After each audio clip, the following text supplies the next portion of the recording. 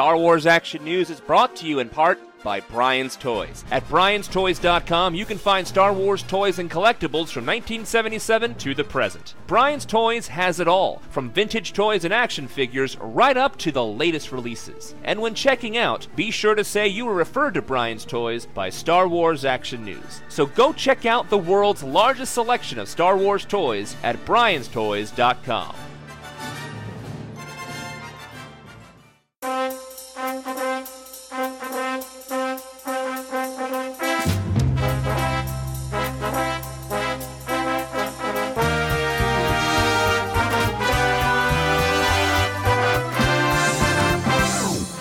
You're listening to Star Wars Action News, your source for Star Wars collecting news, reviews, and updates, helping Star Wars collectors collect better. Be sure to check out our website at swactionnews.com, where you can see photos of the items discussed, chat with other Star Wars Action News listeners, and much more, including information on how you can be part of the show.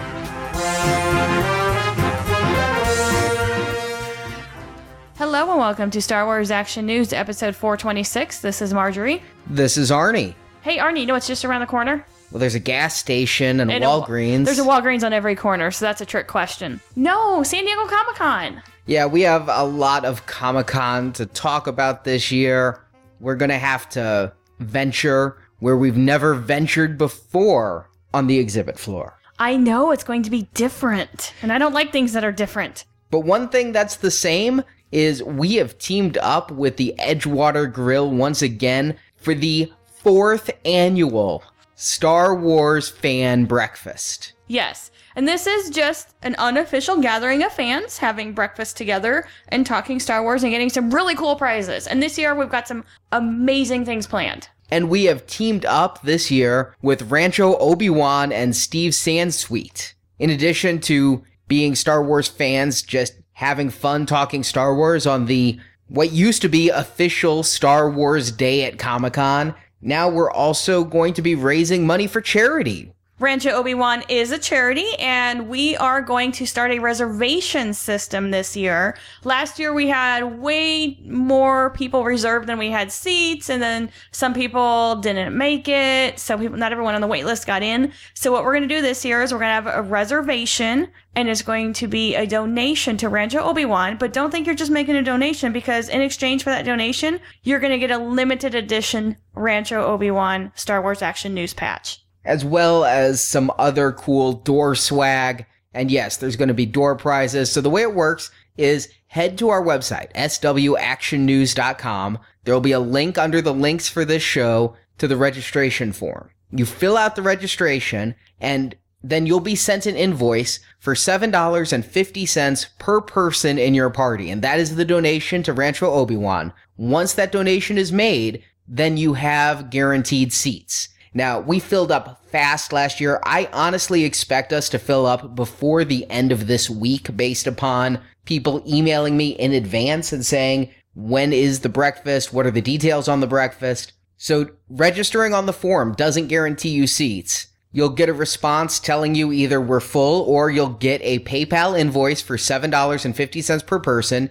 You make a non-refundable charitable donation through this PayPal invoice, and then you'll have reserved seats for the breakfast. Now, when we get to the breakfast, we worked with the Edgewater Grill again. Maybe you've seen on the news, cost of food is going up. Everything is a little bit more expensive this year. And in San Diego during Comic-Con, everything is about 2 to 3 times more expensive than it is the next week or the prior week. But this year, Edgewater Grill worked with us and was able to keep the cost at $20 per person for your buffet, your coffee. That includes your tip and your tax. So at the door, you'll need $20 cash per person to pay for the breakfast. So a total cost of $27.50 for this one-time experience at Comic-Con. You get up a little early.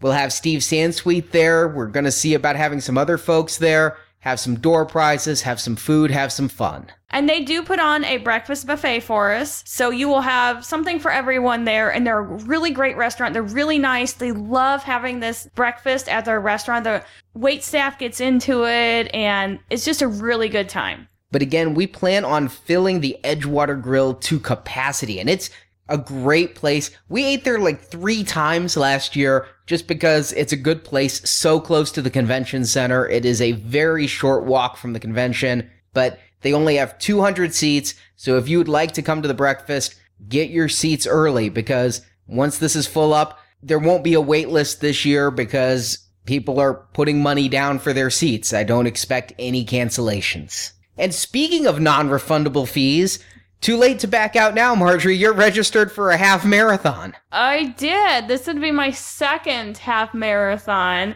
And why am I talking about this on Star Wars Action News? Because I finally got suckered into running a Disney race. They're having their inaugural Star Wars half marathon, and it is taking place January 15th through 18th at Disneyland in California. Wow, that's a long run. How slow are people going that it takes 3 days to do a half marathon? Well, smarty pants, Arnie, you registered for the 5K on the 16th. There's a 10K on the 17th, and then the half is on the 18th. The 15th is the Wookiee welcome party, which we are also going to. Apparently, that's a dessert reception with lots of fun late at night just before you get up early and run that 5K at 5:30 in the morning. It was a confusing website. Now, I understand the races are completely full, like they sold out within an hour. We treated it like a Gentle Giant black hole mini bust, and we set calendars and furiously entered credit cards in the website. But then Marjorie texted me, "Get the stuff, get the necklace, get the pins." I'm like, what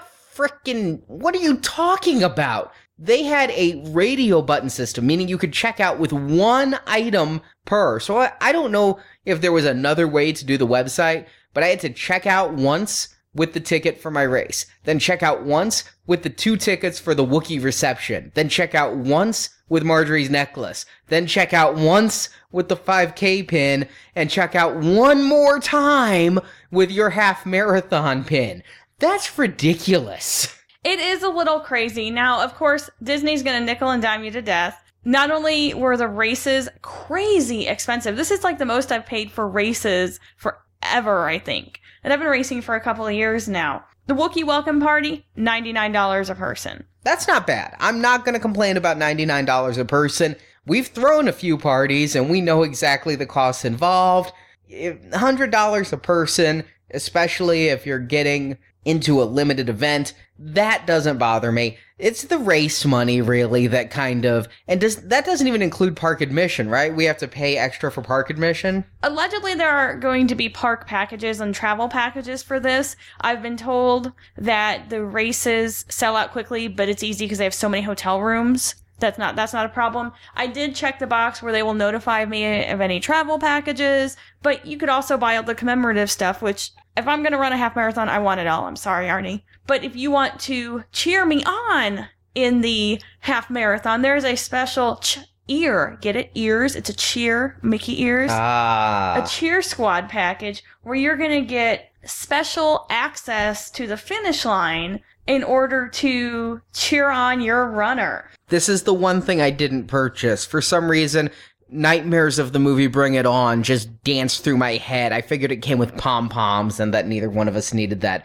There were also Mickey Mouse ears that I passed on because they weren't Star Wars Mickey Mouse ears, to my understanding. But if you want the platinum package to cheer me on, it's $99. And I think you get a reserved spot at the finish line to cheer me on. Which really you could just kind of sleep in a little bit later and meet me at the finish line anyway. No, I have to buy the package if I'm going to meet you at the finish line.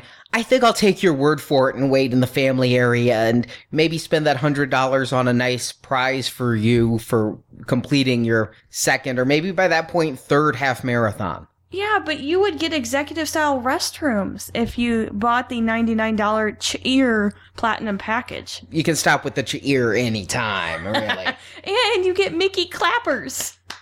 I'm not sweetening the deal. You're actually poisoning it more. But speaking of Disney, you actually got an item from the Disney Star Wars weekends in the mail, an unexpected gift. I did, and let me just say that I was completely blown away by this, and I was feeling kind of down in the dumps because I did register for the half marathon, but for some of you who know, I did hurt my knee running. I did a PR on my first 5K of the year this year, I busted up my knee with an IT band injury. So I was going to physical therapy, stopped at the mail and picked up some packages, and there's something for me in there. I'm like, well, I didn't order anything. What's this? I don't get any mail. Why am I getting something at the P.O. box? So I opened it, and it's a very ominous envelope, because envelopes are always ominous, right? Usually they bring the unexpected bill. Well, this was an unexpected bill. Bill Parker, who now might be one of my favorite people in the entire world, sent me a really nice letter, which I'm not going to read, because it's a letter he sent, which is, he was very happy. He listens to our podcast. He's cut back on his collecting, which, we all kind of have sometimes, and it happens. And there's a lot of other things coming on with another trilogy, which we must talk about someday, Arnie. He knows that I love Jar Jar, which, come on, I think I might be Jar Jar's biggest fan. Well, he was down at Disney World for Star Wars weekend, and guess who was there the weekend he was there? Mark Hamill. No. I did squee over Mark Hamill the first time, but yeah, no. Ahmed Best. Bill was nice enough to get me an autographed photo of Jar Jar. Ahmed Best signed a photo for me, and Bill was nice enough to send it to me. Isn't that great? That is awesome, especially since I know you have been coveting an Ahmed Best autograph. You tweet stalk the man. I do tweet stalk Ahmed Best because I really want him to start appearing at conventions just so that we can have some conversations about Jar Jar and he can sign some stuff for me. I don't know what I'd get signed. I want a picture with the man. I'm super excited. I don't have any autographed items from Ahmed Best in my collection until this. So this is like an amazing thing. It's a holy grail. Yeah, he's been very elusive. I know. What's up with that? He did New York Comic Con the year we skipped, and we thought, here it is, the floodgates are opening. No. Yes, but that has also now turned into where I always get to go to New York Comic Con, so I'm not going to argue with having to go to New York a couple times a year. Darn my luck. Well, thank you to Bill for making my wife's week and making my life a little harder. Why is it making your life a little harder? I have to work that much more now to be the person who made your week. Well, Bill made my week outside of this house. How about that? Bill, awesome. Thank you so much. It is amazing. I'm going to get it framed and hang it up in my office. I've already tweeted it and put it on Facebook. And, it's a mixture of, oh my God, that's so cool. Or really? You got his autograph? What's wrong with you?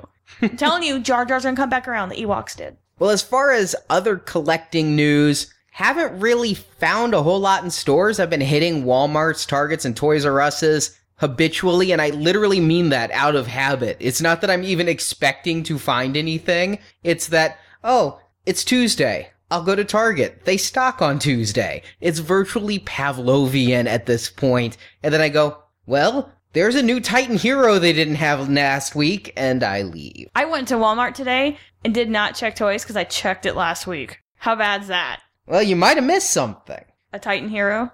No, something a little cooler, but we already have it. We'll talk about it in just a little bit. The one thing, though, that I read about on Yak Face, and I am coveting, and I need to decide how I'm going to get this. When I was preparing our notes for our last show, I said to Marjorie, hey, look, Vans is doing Star Wars shoes. And Marjorie looks and goes, yeah, I don't need those. And then the show ended up going a little bit long, and as we do when the show goes a little long, we start scratching off the items we care less to talk about, and so we didn't talk about the Vans shoes. And now, I'm desperately obsessed with the Vans shoes. Not because of the shoes. I don't even know if Vans makes good shoes. What? Hello? You didn't wear Vans in the 80s? No, I wore Nike. Really? Uh-huh. Everyone wore Vans in the early 80s. They were super comfy. The Vans with the little checkers, the slip-on shoes all the skaters wore? No, not ringing a bell? No. We lived very different lives. Yes, this is why we work. Well, it turns out, if you order these Vans shoes from Journeys has exclusive Funko vinyl figures. And I heard this and I'm like, oh, they're probably the size of, they're mystery minis, a 2-inch figure. No, these are 6-inch custom vinyl Boba Fett and Darth Vader holding skateboards and displaying maximum attitude. And wearing the classic Vans checkered sneakers. Really? You've never seen those? I know running DMC wore Adidas. Oh. So the question is, do I order 2 pairs of shoes from Journeys and hope that I get a Vader and a Fett because it's randomly packed? Or do I just go to eBay and take the sting out and get these really cool figures while we're in the glut of people who ordered shoes and are like, what the hell is this? I don't want it. I'm going to eBay it. Right now, the price range as of this recording on the Darth Vader is anywhere from 40 to 60. The Boba Fett, of course, goes for a little bit more. I could get both for a buy it now of 100. So about 50 a figure. And the shoes, they're about 60 a pair. You sure you still don't like the shoes? They're super comfy. I mean, if you really want the figure, I could wear them. There's certain styles I like. Like, the Stormtrooper one's pretty cool because it's kind of weird and kind of Dia de los Muertos. And yeah, it's got kind of the candy skull thing going for it. I would wear those. I wish they had the slip-ons, though, because those are so much cooler in slip-ons. They don't have the Stormtrooper in slip-ons. They do have the A New Hope artwork with the Vader head in slip-on, though. I mean, if you're going to buy it just for the figures, you can buy me 2 pairs of shoes. I'll let you. I know it's a struggle, but I will totally wear them. Why do I feel I've just been played? It all of a sudden occurred to me. Size 9, please. I'll take the Stormtrooper ones and the lightsaber, I guess. Hopefully I have better luck than our podcast enhancer, Daryl, as I just saw a post to the forums. I know what happened, Daryl. He says, have an extra of Darth Vader, want to trade for Boba Fett. Well, see, maybe you should buy 2 pairs. Maybe I'll get 2 Boba Fetts. Well, while I place you that order for shoes, dear, here's Jonathan with what he's finding on the pegs.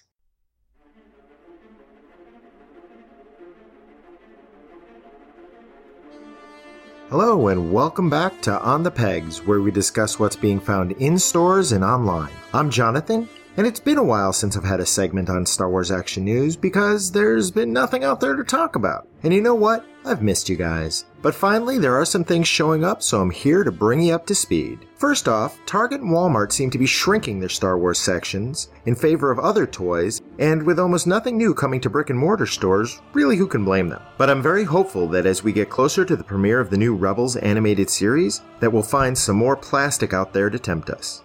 But there are a few oases in this desert of nothing. As was previously reported, the highly sought-after Stormtrooper figure from the 6-inch Black Series line has been showing up on Amazon for its MSRP repeatedly, and lately there have been lots of reports of people finding this figure at Targets and Toys R Us. I was fortunate enough to find one on my way home from work at my local Target and was able to grab him up. As you've heard, this is an awesome figure, but if you're considering picking one up for more than its retail price, my advice is to wait. I have a feeling that this guy is going to be showing up more and more very soon. Now, speaking of Target and Toys R Us, it seems like every other week or so, one or both of them have had a decent sale on Star Wars Legos. As I haven't had any Hasbro to spend my money on, I've taken advantage of some of these deals and have picked up some of the mid-size sets like the Coruscant Police gunship and the Separatist droid gunship. I happen to think that these new offerings from LEGO are really some of their best sets yet. Each one is packed with play features, the minifigures keep getting better and better, and the detail that they put into these ships is simply amazing. I've been picking up Star Wars Legos since they were first released in the lead up to Episode 1 way back in 1999, and when you look at the differences between now and then, it's hard to believe. LEGO just needs to put that new Sandcrawler on sale for me. Also being found at local stores are the latest offerings in the Hasbro Class 2 vehicles line.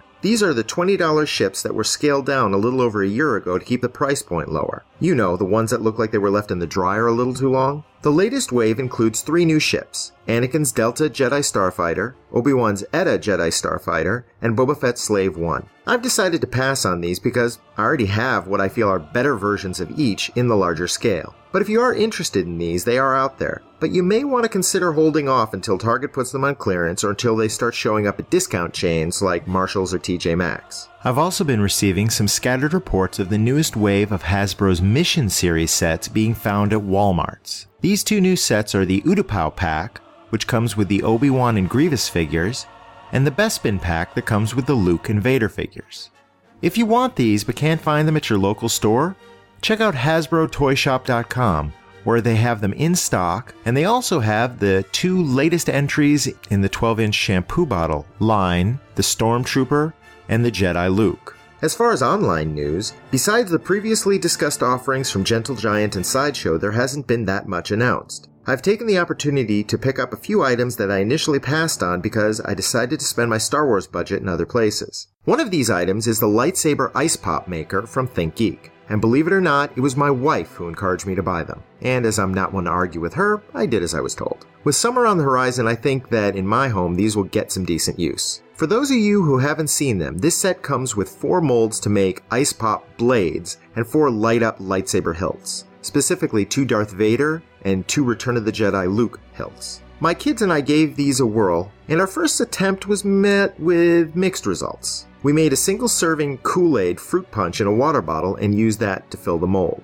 Of note here, my wife suggests not using Kool-Aid because it seems to stain everything, and considering we made a mess with our first attempt, she wasn't happy. The instructions say to use either a red or green liquid to keep canon, which got a laugh out of me when I read it. The directions say to fill the molds all the way. Probably not a good idea if you want them to turn out right. As those of you who remember elementary science class know, when a liquid freezes, it expands. So the liquid actually expanded out of the molds, and 3 out of the 4 initial sabers had issues. The other issue that we had was the hilts. The directions say to put in 2 AAA batteries in positive end first. But if you do this, you'll be like me and get really annoyed that yours don't work and that you're going to need to send them back. This is where having a 10-year-old helping you comes in really handy. My son Jonah asked if he could try, and I let him, and he got it working. When I asked him how he did it, he said he flipped the batteries around and it worked fine. The other possible issue is the fact that the hilts can't be washed, only wiped down, so you really need to try to avoid getting them all sticky with whatever liquid you use to make your ice pops. The LEDs and the hilts light up, and it is a really cool effect. My conclusion on this item is that it is fun if you have kids, and once you get past the instructions, it's worth the $34.99 that ThinkGeek is asking for it. At the time of this recording, they are out of stock, but expect to have more later in June. Now, if you're like me, you've been using this downtime in Star Wars collecting to backfill in some holes in your collections. Now, I know that a lot of people I've discussed this with have been focusing on vintage items, much as I have. And if you're looking for a great selection of vintage items, check out Star Wars Action News sponsor Brian's Toys. And remember, when checking out, let them know you heard about them on Star Wars Action News. Anyway, as I've been completing my loose vintage collection, there have been a few figures that I want to protect a little more than the others. Some of the more valuable, harder to obtain figures such as Yak Face and Blue Snaggletooth. So I've been searching for an inexpensive yet nice looking way to protect and display these figures. I've come across someone who custom makes acrylic cases for pretty much everything and anything. I found A&A Acrylics on Facebook and ordered some of his individual vintage figure cases. Each one was under $10 and only a few dollars to ship. Now Philip, who is A&A Acrylics, typically makes these cases to order, so turnaround can be about 2 weeks, but I was pretty pleased when I received mine. As I said, the ones I ordered were for a few vintage loose figures that I had, and when they arrived, they were packed nicely and safely to ensure none cracked during shipping. Each of the cases I received were approximately 5 inches tall, 2 inches wide, and 1.25 inches deep. Perfect if you want to arrange a lot of them on a shelf. The figure goes in through a sliding piece on the bottom, and it's a little tricky to get the figure in there exactly the way you want. After a few tries, I was able to position the figures exactly where I wanted. Now, the other thing you need to remember is that these are not like AFA cases, and the figure is not held in place with any posts. So after you get the figure in there the way that you want, you have to be careful how you move it around. The quality of the cases is quite good as well. No rough edges, and the slide opens and closes easily without binding. One thing of note, as these are custom and handmade, there are some variations. Of the 3 cases I purchased, 2 were slightly taller than the third. Not really an issue for me, but something to be aware of. As I said earlier, Philip makes these to order and has shared with me that he can make acrylic cases of pretty much any size and for any application. As a vintage Star Wars collector himself, he has made really nice carded figure cases, loose figure cases, and boxed vehicle and playset cases, as well as various display options that you can see if you're watching the Enhanced podcast. He also does not limit himself to strictly Star Wars items. So if there's something that you want a nice display case for, contact him at philrendon95@yahoo.com. And Phil has provided me with a few loose cases to give away. So if you want to enter the drawing, post in the forums under the loose acrylic case post that I've set up about what figure you'd put in one of these cases and why. I'll randomly pick winners from all the entries I receive by June 30th. Well, that's all for me. Until next time, keep searching the pegs.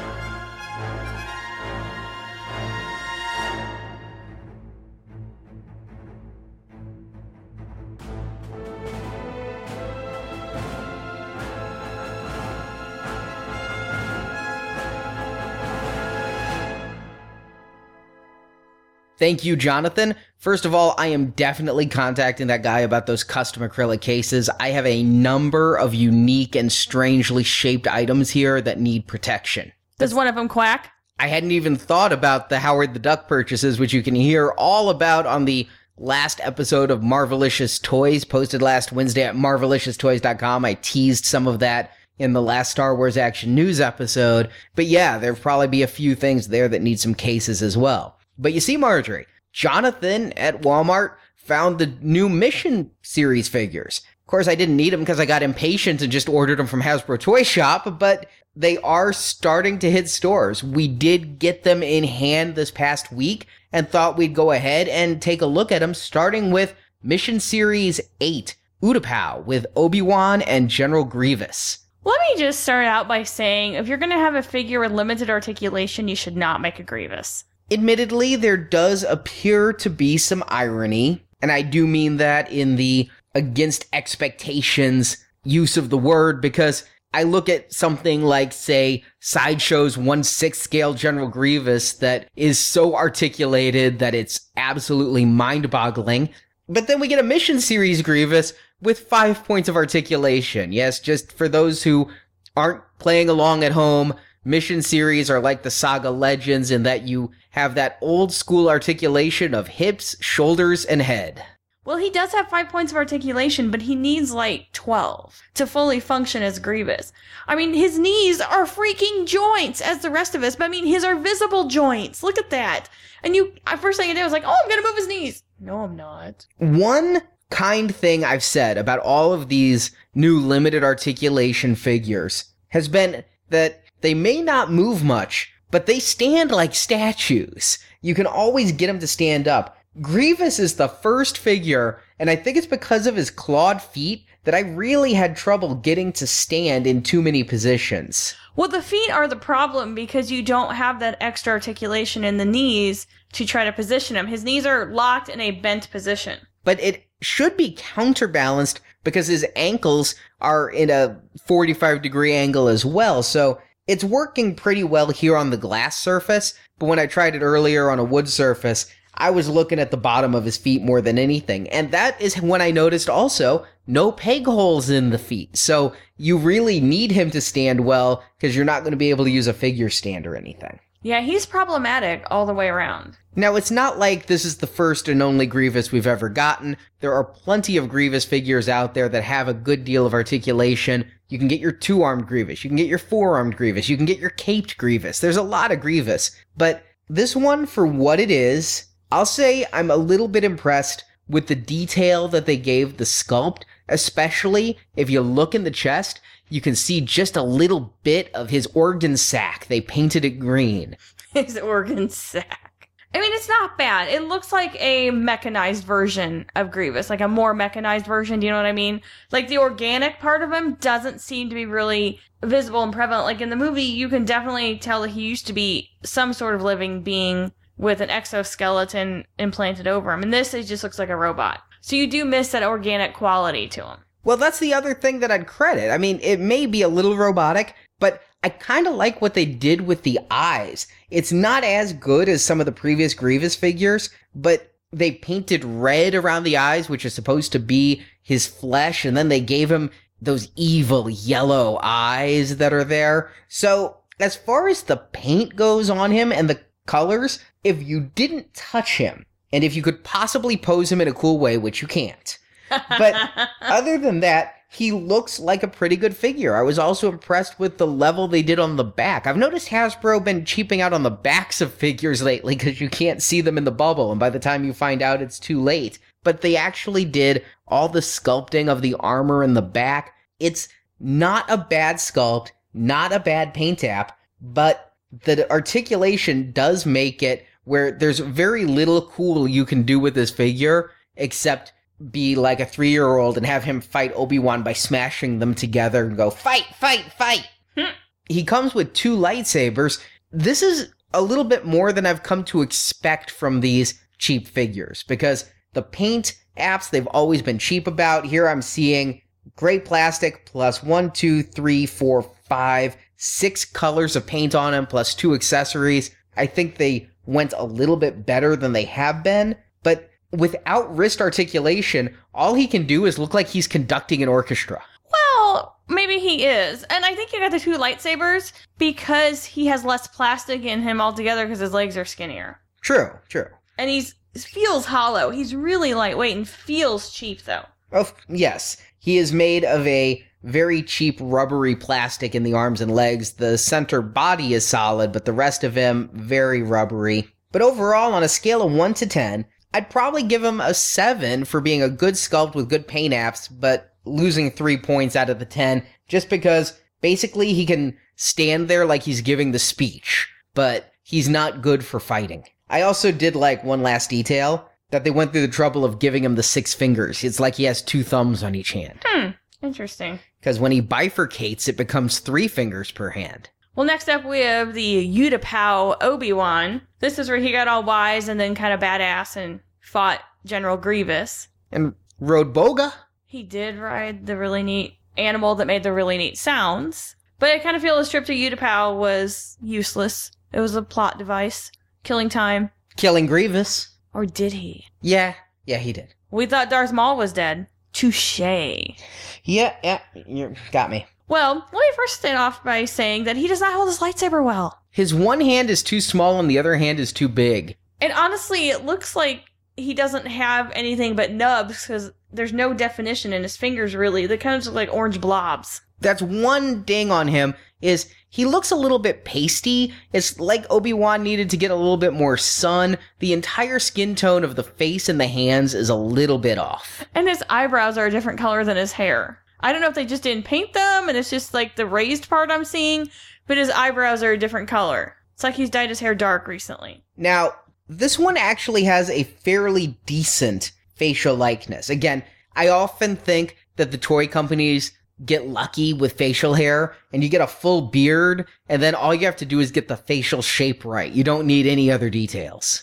Yeah, that's the nice thing about that, but there's nothing to differentiate this figure from any of the other ones except that it is a lesser quality with the poor articulation and the less detailing. I think the paint job on him's pretty sloppy with the belt. This one, it just looks like an uneven paint coat, and on the back, it's like his belt changes shapes all over the place, and it does so in diagonal angles. It's almost like he accidentally cut chunks out of his belt with his lightsaber. Yeah, it's almost like they didn't paint it really well in some spots, because you can kind of see where it's overlapping. The brown should be the darker brown, not the lighter brown. Yeah, not so much a fan of this one. I don't think it's a really great figure, and I know, the reduced articulation are going to be lesser, but all around, this is a lesser figure. Yeah, I agree. The 5 points of articulation means that you can't do a great pose. If you're going to do Obi-Wan versus Grievous, what's the pose? It's Obi-Wan in that weird, like he just finished vamping a dance move with the fingers out and the saber above his head. I mean, that's the cool pose. And I think that Hasbro should go back to that. If you look at what they did with the Episode 2 Saga figures, those had limited articulation. People complained back then, oh, these are just like statues. But they had really dynamic poses. So if you wanted Bara Sophie or Luminara Unduli in a fighting pose, there you had it. If you wanted them sitting and meditating at the Jedi Council, no good. Here, I think if you're going to have a battle pack, Obi-Wan versus Grievous, they need to be in fighting poses, not in generic, my arms are at my side poses. And I think that hurts this figure a lot, as well as the sloppy paint. I'd probably give him a 3. Honestly, because of the way they've got his hands in the upturned position and his fingers clenched, it looks like he's going to goose somebody. Right? I often thought with the way his right hand had such a closed grip around it that it's almost like, that whole 2 for looking, get punched in the arm. Yeah. I thought it was playing that game. I owe you now a punch. I didn't look. You did. I didn't. You did. I didn't. Peripheral vision doesn't count. But overall, for a $10 pack of 2 figures, good for kids. I'll say that. Maybe kids wouldn't care that Obi-Wan's beard is painted crooked and his belt looks ugly and Obi-Wan and Grievous can't really duel well. But Obi-Wan brings the package down. Yeah. Because you had a chance to have a really cool battle scene, but with what you got, it's just not going to happen. But I was a little bit more excited with Mission Series 9, Bespin, going a little original trilogy on us with Luke and Vader. First up, we'll take a look at the Vader. I wasn't quite sure what to expect out of a Mission Series figure. I was a little bit impressed that they gave him a soft goods cloak, or cape. They did, but you're neglecting to notice his awesome bell bottoms. Well, you know what I learned from the Power of the Force 2 line, and I never paid enough attention to Vader's costume to realize this, but Vader had 2 capes. He had that like half skirt cape like the snowtroopers wore, and then above that, he wore another cape. Because when you're really evil, 1 cape is not enough. Yeah, you've got a double cape from the ass down. But because this is sculpted, they did soft goods for the full cape, but for the leg cape, rather than do what they did in the old vintage figures and just ignore it, they sculpted it, and so it looks like he's got some really weird thing going on with his pant legs. It honestly looks like, and you're not going to get this because you're a boy, it kind of looks like gaucho pants. Do you remember those? No. Okay. Gaucho marks? No, like gaucho, it's like a Latin type of pants. Like, oh, anyway. They were kind of fitted at the waist and had giant legs.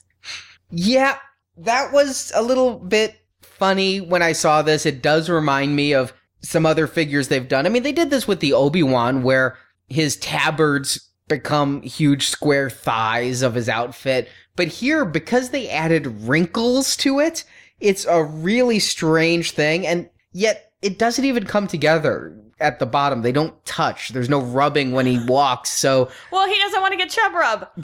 As far as the soft goods cape go, it's completely see-through. If a woman wore a top of this material, she'd be arrested for indecent exposure. Would she really? Come on. Not in New York, it turns out, but Yes. anywhere You else. can go topless in New York. But I like that they didn't use the disco material. It's actually not a bad black. It's not at all movie accurate, but it's a decent enough black where I'm not going to ding it too bad. As far as Vader himself goes above the waist, I think they did pretty good. They did all the paint apps for the buttons and the chest panel and the belt. Again, you've got 4 different paint colors going with red, green, silver, and blue. I just can't get past his pants and his very sheer cape. I mean, it is nice they put the other colors on there. And I guess if you were a little boy, you would love this, right? I think he's fine if you put him in a dark corner so that people can't really see his pants. Maybe you obscure him. Maybe it's like an actress on TV, like Elaine from Seinfeld when she got pregnant. And so he's always standing behind the counter with a large purse. So that way you see from the chest up, a nice paint job, a pretty good sculpt. For some reason, his head is bothering me. Like, it just doesn't have enough definition. It looks like a vintage head sculpt, and I just expect more detail these days. I've been looking at the vintage figure Vader a lot this year for photography. We talked about the decomposition I saw with the macro lens. This head looks a lot like that. Great for nostalgia, but not the best Vader head they could do. It's almost like they made his face part too tiny and the forehead part comes down too far. He looks like the little Vader pug that they have on the cards because they have little tiny faces. Yeah, kind of. So, again, scale 1 to 10, I'll probably give him, again, a 7, same as I gave Grievous, just because it's a good sculpt. The pants, the sheer cape, and the slightly lacking detail face kind of hurt it. But then we have Luke. I at first thought he was in camo because of how wrinkled his outfit looks. From far away, it looks like he's in camo, right? It kind of does because it's also very light color. It's like desert camo. It's too light an outfit. Now, I'm not expecting screen accuracy on these Mission Series figures, but I'll call it out.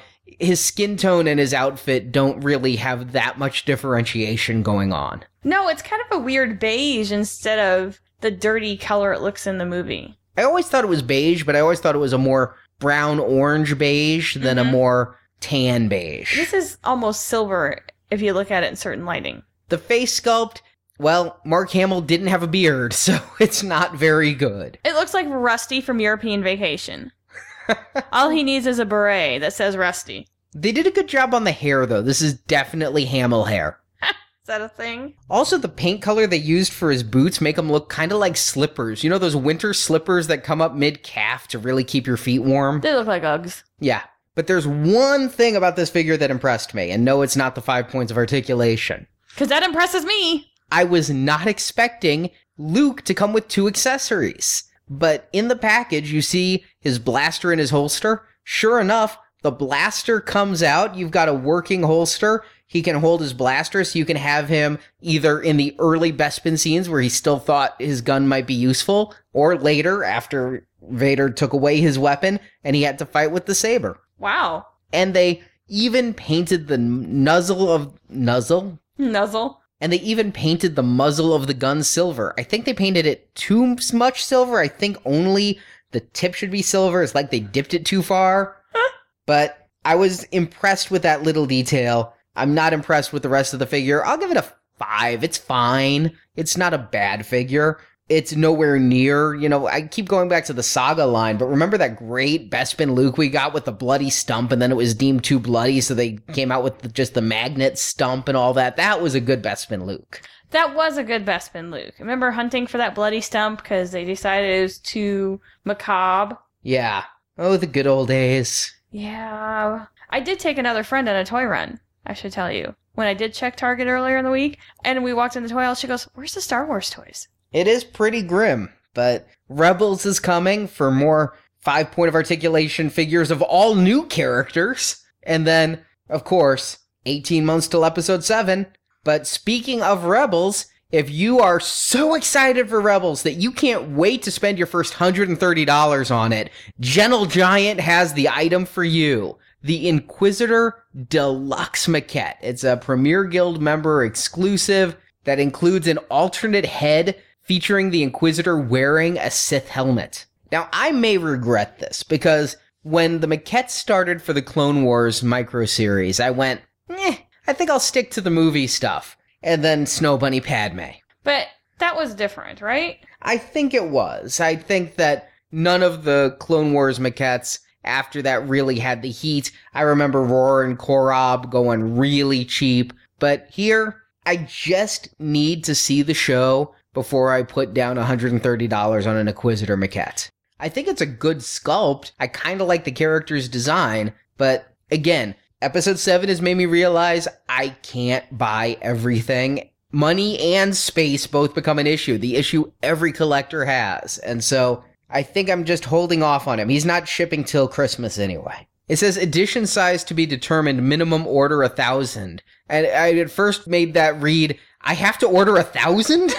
But no, they're saying there will be at least 1,000 of him out there in the wild. I'd be a little bit more worried if it was minimum order 150. Yes. Well, maybe it means that they're also want to do 1,000 before they buy more. Yeah. And speaking of collectibles that are hard to find, I called this. I said that you needed to go out and pre-order the Mara Jade Artifacts Bishoujo statue from Kotobukiya, because with Mara Jade now no longer canon, she's now a legend, then she was going to sell out. And sure enough, Entertainment Earth has pre-sold out of the Mara Jade Bishoujo. Wow. She is shipping now, but she is already becoming a little bit harder to find. And on Amazon, the cheapest Prime shipping price is $71. It is going up. But right now at Amazon, you can still get it for $64 plus shipping, or check your e-tailer of choice. We'll be reviewing this on our next show. I just got it in. I haven't had a chance to photograph it yet, but it's looking like a great statue. And who knows if Koto will do a second run. Maybe they'll do a second run, but if you want this piece, I say do not hesitate. And then finally, put up for pre-order at Sideshow last Thursday is their latest 1/6 scale figure. It's another Cad Bane. Or is it a clone? Or is it both? How did he get the helmet to fit his little mouse-shaped head? I've often wondered that. Because he's got like a bulbous forehead on top of his head. I would think that it's larger. And if it wasn't larger and it was the scale of a human head, and then wouldn't the helmet like rock around and be all wobbly on him? These are the things I think about. Well, good thing this isn't real. It's a cartoon. It is? This isn't real? Star Wars isn't real? Why didn't you tell me? But this is Cad Bane in Denel disguise. So it's Clone Denel for the clone collectors, or it's Cad Bane for you bounty hunter collectors. And this thing comes with a ton, an absolute ton. I cannot believe how many accessories it comes with. In addition to the swappable heads, so you can display it in either way, you get 13 different hands, 2 backpacks, 2 blasters, and the Sideshow exclusive edition comes with that custom clone painted base that they've always come with. So I could see a lot of people ordering 2 of these, one to have the clone and one to have Cad Bane. Now, speaking of Banes of Your Existence, let's talk about Comic-Con exclusives. You know, for years, I've looked at how Mattel handles their exclusives and wished Hasbro would have that. Instead of the mad dash rush to get in line and then be elbowed by people who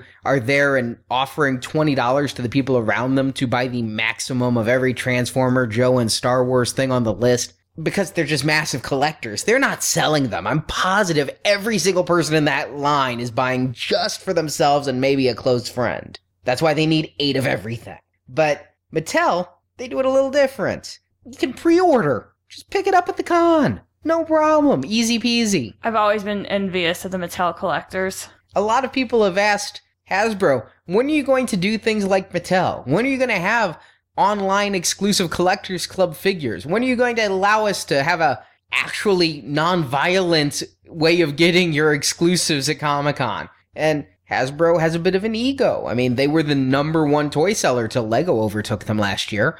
So I've often wanted that easiness of exclusivity. But now, in the hands of Disney, what do you know? Mattel making Star Wars products? I didn't even realize Mattel made Hot Wheels. I didn't know that was the company. I think of Mattel, I pretty much think of He-Man because they always make their booth look like Castle Grayskull. That's kind of cool, not gonna lie. But yes, they are making Star Wars Hot Wheels. We talked about them on the last show, and they teased a Comic-Con exclusive, and then in USA Today, we got to see it, and I just don't know if I'm going down this path, but it's kind of nice. It's kind of nice. It's a very, very cool collectible. For $40, that's a little pricey, you get 1 Hot Wheel car. When at the store, they're 99 cents is the lowest price for, like, the Spider-Man ones. But it comes in a gorgeous case. First of all, it's a car inside of a lightsaber. And the lightsaber has lights and sounds in it. So you've got that. But then the lightsaber itself is on a base and comes in a really gorgeous, elegant black Star Wars box. It reminds me of my very first Master Replicas prop replica that came in that gorgeous black box with the clasps, and I opened it and it really made me feel like a Padawan getting his first saber and having something ceremonial as I lifted those clasps. That's what this box is hearkening back to. It is really nice. And in fact, when I looked at it, I thought at first that someone was doing replica sabers again, like the hilts. And then you pointed out, look inside, there's a car. Now, it kind of looks like it's the Darth Vader car in a Yoda saber because it's a little bit stumpy. It is, but, no judgment. But I think I'm going to pick this up because $40, if I change my mind later, I'm sure it's going to be $80 to $100 on eBay because... Never, ever, ever hesitate on exclusives because you will be burned. And Hot Wheels collectors, they're nuts. If you are a Hot Wheels collector, I give you mad props because that nuts is in a completely good way. I'm nuts, but not as nuts as you're nuts. We're a little off, but they're crazy, right? Yeah, I mean, I go to stores sometimes before they open, but you guys are there before me, so that's how I gauge it. But because it's Mattel, June 24th, I'm going to be by my computer and trying to secure that easy order. Yes, easy order. Love those 2 words. Rather than try to muscle my way into 2 lines on preview night. But I don't know if I'll be going with the other Hot Wheels because Jedi Temple Archives posted a picture of what a couple of the vehicles in the actual line will look like, an R2-D2 car and a C-3PO car. And they're just not getting me. The R2-D2 one, it honestly looks like a bad mashup, like the maniacal toy torturer from Toy Story took R2-D2 and Wall-E and maybe a Lego set and mashed it all together. And I don't know why C-3PO looks like a bus with the back end of a DeLorean. Not loving these at all. So I don't see myself, if this is going to be the way the line is, getting into this toy line long term. I could see myself picking and choosing some really cool ones. Again, the card art could be the killer, though. If they do great card art, I might be suckered in. But the cars themselves, not getting me. It's not the car I want from this exclusive either. We didn't talk about the car. It's a little black car. It's the lightsaber and the packaging that's the nice thing. There's some tough decisions to be made in regards to collecting in the upcoming months. And speaking of cars, another decision to be made is at My Cool Car Stuff at San Diego Comic-Con. Yeah, this is kind of strange, but they're going to have a couple sets of collectibles out at Comic-Con. The first is a Boba Fett keychain set for $20. I think I need that. Okay, it's going to be starting preview night. Only 1,000 pieces are made, limit 2 per person, and they come in like a nice display box. Looks like it's felt inside, and there's keychains with Boba Fett's head, a Mandalorian skull, and then his wheat symbol. Because he really likes wheat. He's for gluten. I'm not worried at 1,000 pieces of this, and if episode 7 was coming out this year, or even worse, the Boba Fett solo film, maybe this would sell it on preview night. This is a bit more underground. I don't see this getting a lot of publicity the way the Hasbro stuff is. I think I can probably walk in Thursday morning and grab that. You probably can. But they have more limited collectibles also at the My Cool Car Stuff booth. They're going to have Stormtrooper floor mats for your car, $50 for 2 of them. And they're just generic floor mat size, and shape. Here's the kicker. A different color each night. So preview night has gray. Thursday is a very robin's egg blue. Friday is red. It looks kind of orangey. You can't tell with the monitor sometimes. Saturday's pink. And Sunday is green. Now these, fortunately, I like my factory floor mats. I'm not a car modder kind of guy. But if you want these, Marjorie, you need to prioritize. They're only doing 48 sets of each color, and it's 2 per person. So that means if you're 25th in line, you may be SOL. I'm okay because, again, I like my nice, expensive floor mats that came with my car.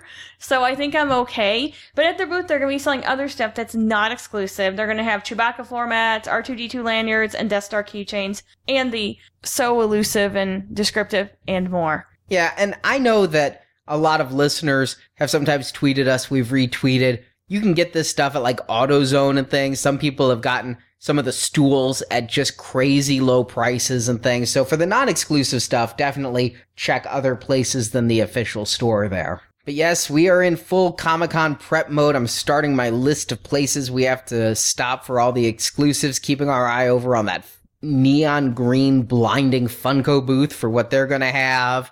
And Funko always causes me like a day's worth of eye trauma because their booth is so neon. But that's it for Comic-Con. But we'll be back right after this word from Comic-Con in Connecticut. Unleash your power when Connecticut Comic-Con hits the Webster Bank Arena. There'll be celebrity guests, legendary comic book creators, famous movies and TV vehicles. Shop for comics, collectibles, and cool stuff. Dress as your favorite character and enter costume contests for kids and adults. Meet your favorite voice actors and see a reunion of the cast of the Thundercats. Tickets on sale now, online, and at the Arena box office. Join us on August 15th through 17th for Connecticut Comic-Con. Comic-Con. Comic-Con. Comic-Con. Now next up, we have Jerry joining us for another vintage viewpoint. And Marjorie, you think I'm crazy? You should hear what he's about to talk about. All the different variants of vintage figures for the collectors who get them all from every country in which they were manufactured. We don't need to go down that road.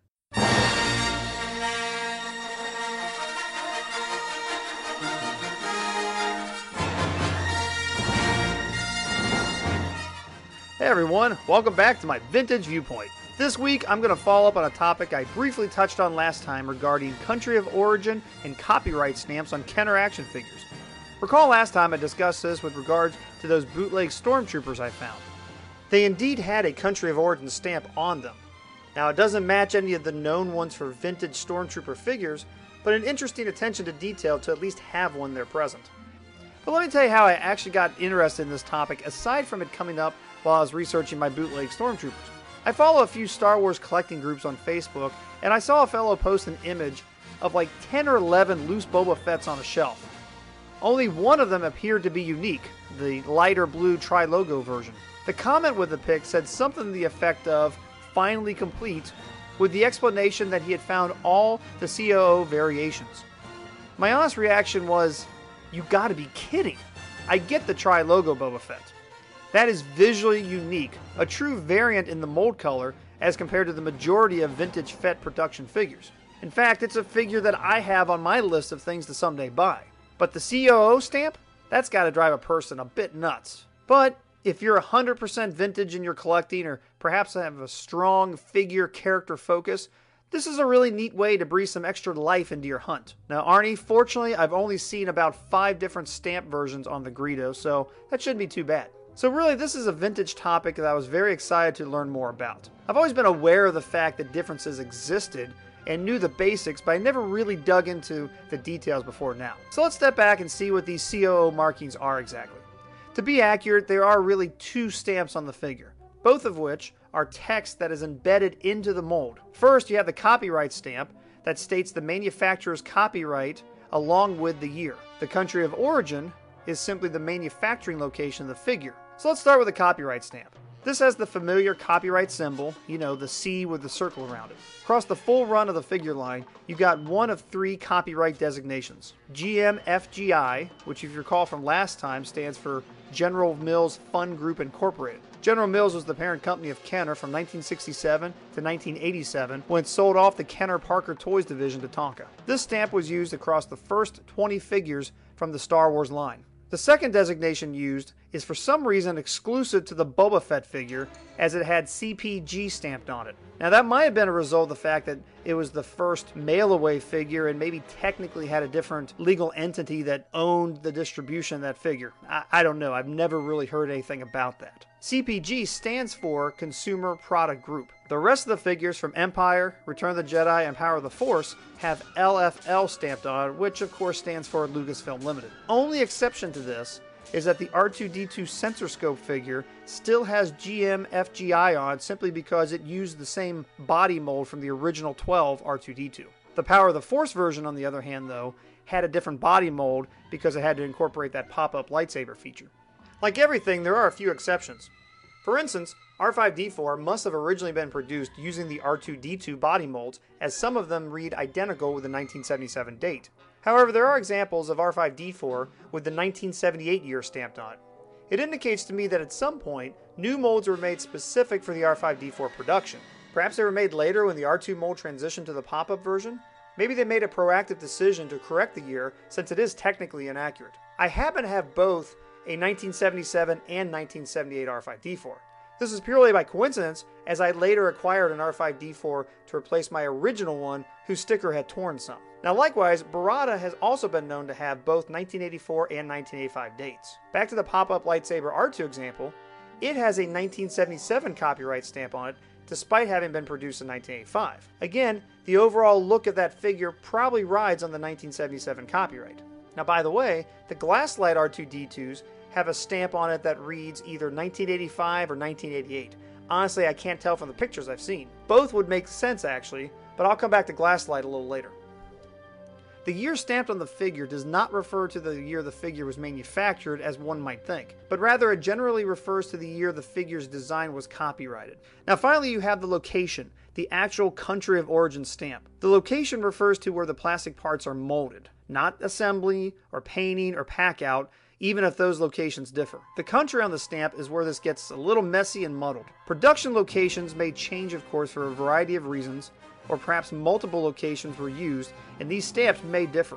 For instance, Hong Kong and Taiwan were the original countries of origin, simply meaning that the molds for those figures were uniquely made between the countries. So if you had a Chewbacca figure with Hong Kong stamped on it, and another one with Taiwan stamped on it, they are undoubtedly produced off of 2 unique molds. Whereas with other countries, they are generally made from the Hong Kong molds, but shipped out and reworked to either add the new country or region such as Macau or China. The China designation was usually added on a raised bar on the figure, a result of a piece of metal added to the mold rather than parts being etched off, which is the case when the country designation is removed altogether. When these molds are reworked like this, it may have left behind a visual scar. You can tell that that portion of the mold was just scraped off or filed down. You can sometimes see a faint outline of the words that were supposed to be there, or maybe even see a weird chunk taken out of the figure's leg. Again, pretty much anytime you see this though, you know that they were reworked off of the Hong Kong molds. Taiwan molds were never known to have left Taiwan and were thus never modified. Now to me, here's where we really get to the interesting part. We know other toy companies release Star Wars figures under sub-license for Kenner.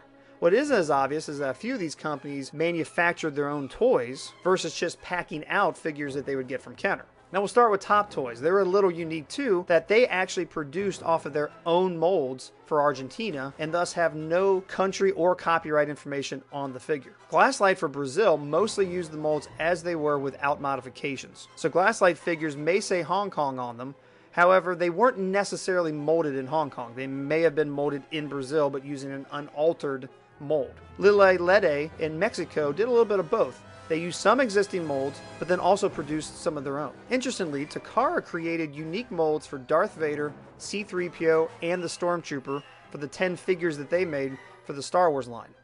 The country of origin on these three would say Japan, although you wouldn't have to go that far to identify a Takara figure, because they also oddly had a screw in the back holding the figure together like a G.I. Joe. European figures generally have the country of origin deleted from the mold. For the most part, Palitoy and Meccano probably brought in existing figures, whereas PBP for Spain was likely the only European company making some of their own figures and do not have countries listed on the stamp. One of the reasons they might not bother altering that or just would scrape it off altogether is that it didn't take long for manufacturers to just start utilizing the backer card for this information, and thus sometimes why they wouldn't even bother changing the country of origin or maybe just eliminate it altogether.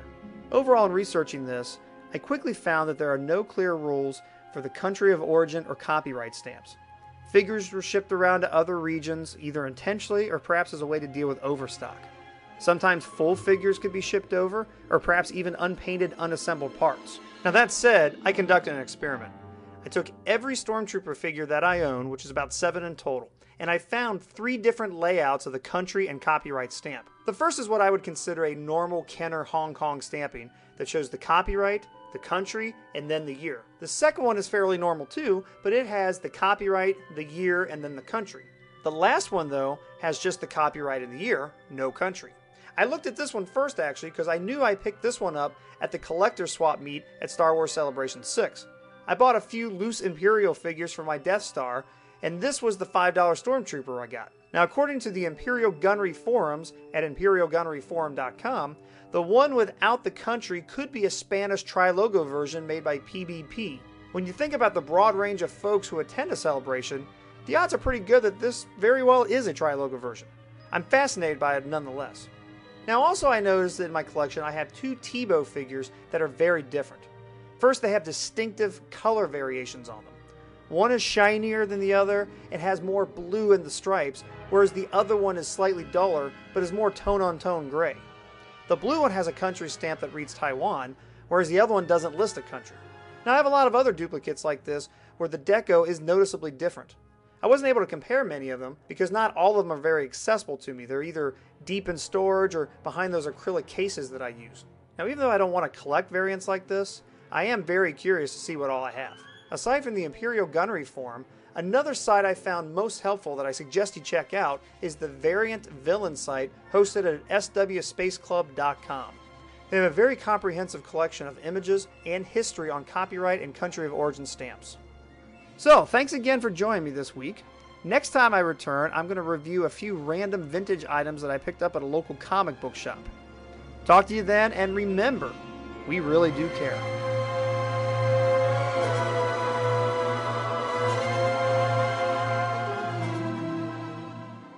Thank you, Jerry. Very interesting. And you see, Marjorie, you thought you were out of vintage Greedo items you could get me? There's 7 different countries in which Greedo was manufactured. So that's probably going to be chalked up to crazy eBay questions, right? I'm sorry, could you turn over the figure and look at his foot and tell me what country of origin it's from? Great, thanks. Not interested, bye. But the key is to do it all mint on card. To get them all on a mint on card collection from every country. There you go. That's going to be rough. And it looks like we're running a little bit long, and I have to get going and do some more breakfast planning. So we're going to defer the Star Wars Storyboards book review we were going to do this week for next show. So in 2 weeks, we will be back looking at the Kotobukiya Maria Jade Bishojo and J.W. Rinsler's new Star Wars Storyboards, the original trilogy, as well as the slightly older Star Wars Storyboards, the prequel trilogy. And in the meantime, do not forget, if you are going to Comic-Con and you'd like to join us for the Star Wars Fan Breakfast, head to our website, register now. I was completely shocked at how fast we filled up last year, and it looks like this year will be even faster. We'll see you in a few weeks.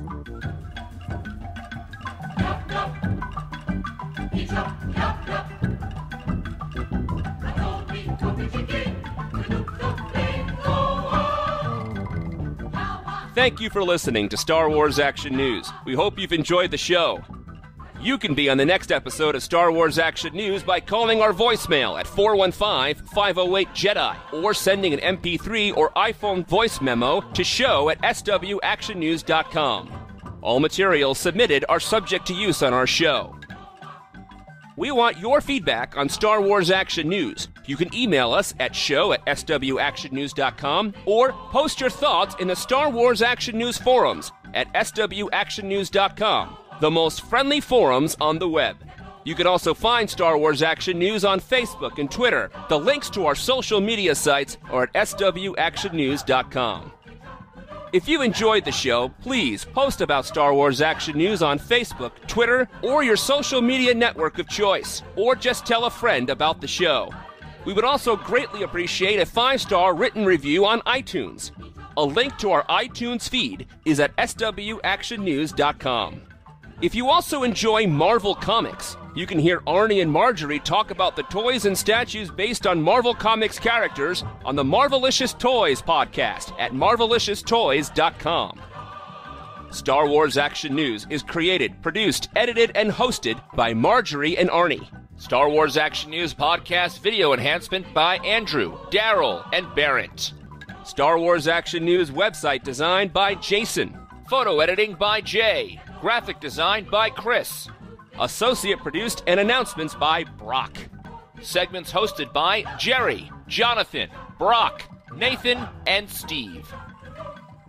For more Star Wars collecting, please check out GalacticHunter.com, JediDefender.com, JediTempleArchives.com, and YakFace.com. And we thank those sites for their support of Star Wars Action News. Star Wars Action News is not affiliated with Lucasfilm Limited. The show is created by Star Wars fans showing their love of Star Wars.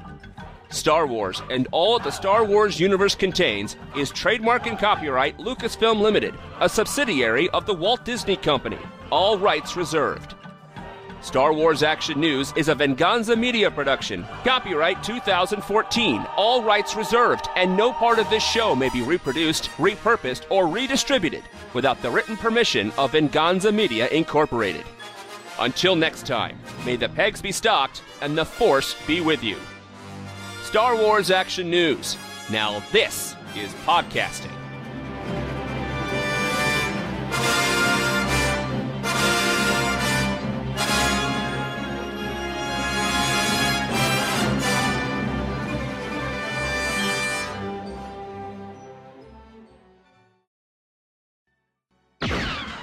We talked on our last show about how Vans was doing some No, we didn't. We cut that material. Mm-hmm. They did a good job on the hair, though. This is definitely Hamill hair. Is that a thing? Kind of like Hamill toe. Oh! He has 10 toes. So everyone has Hamill toe. Yeah. Okay. Well, except for people who have 11 toes. Then what do they have? Whatever their name is. Oh, Arnie, you went there.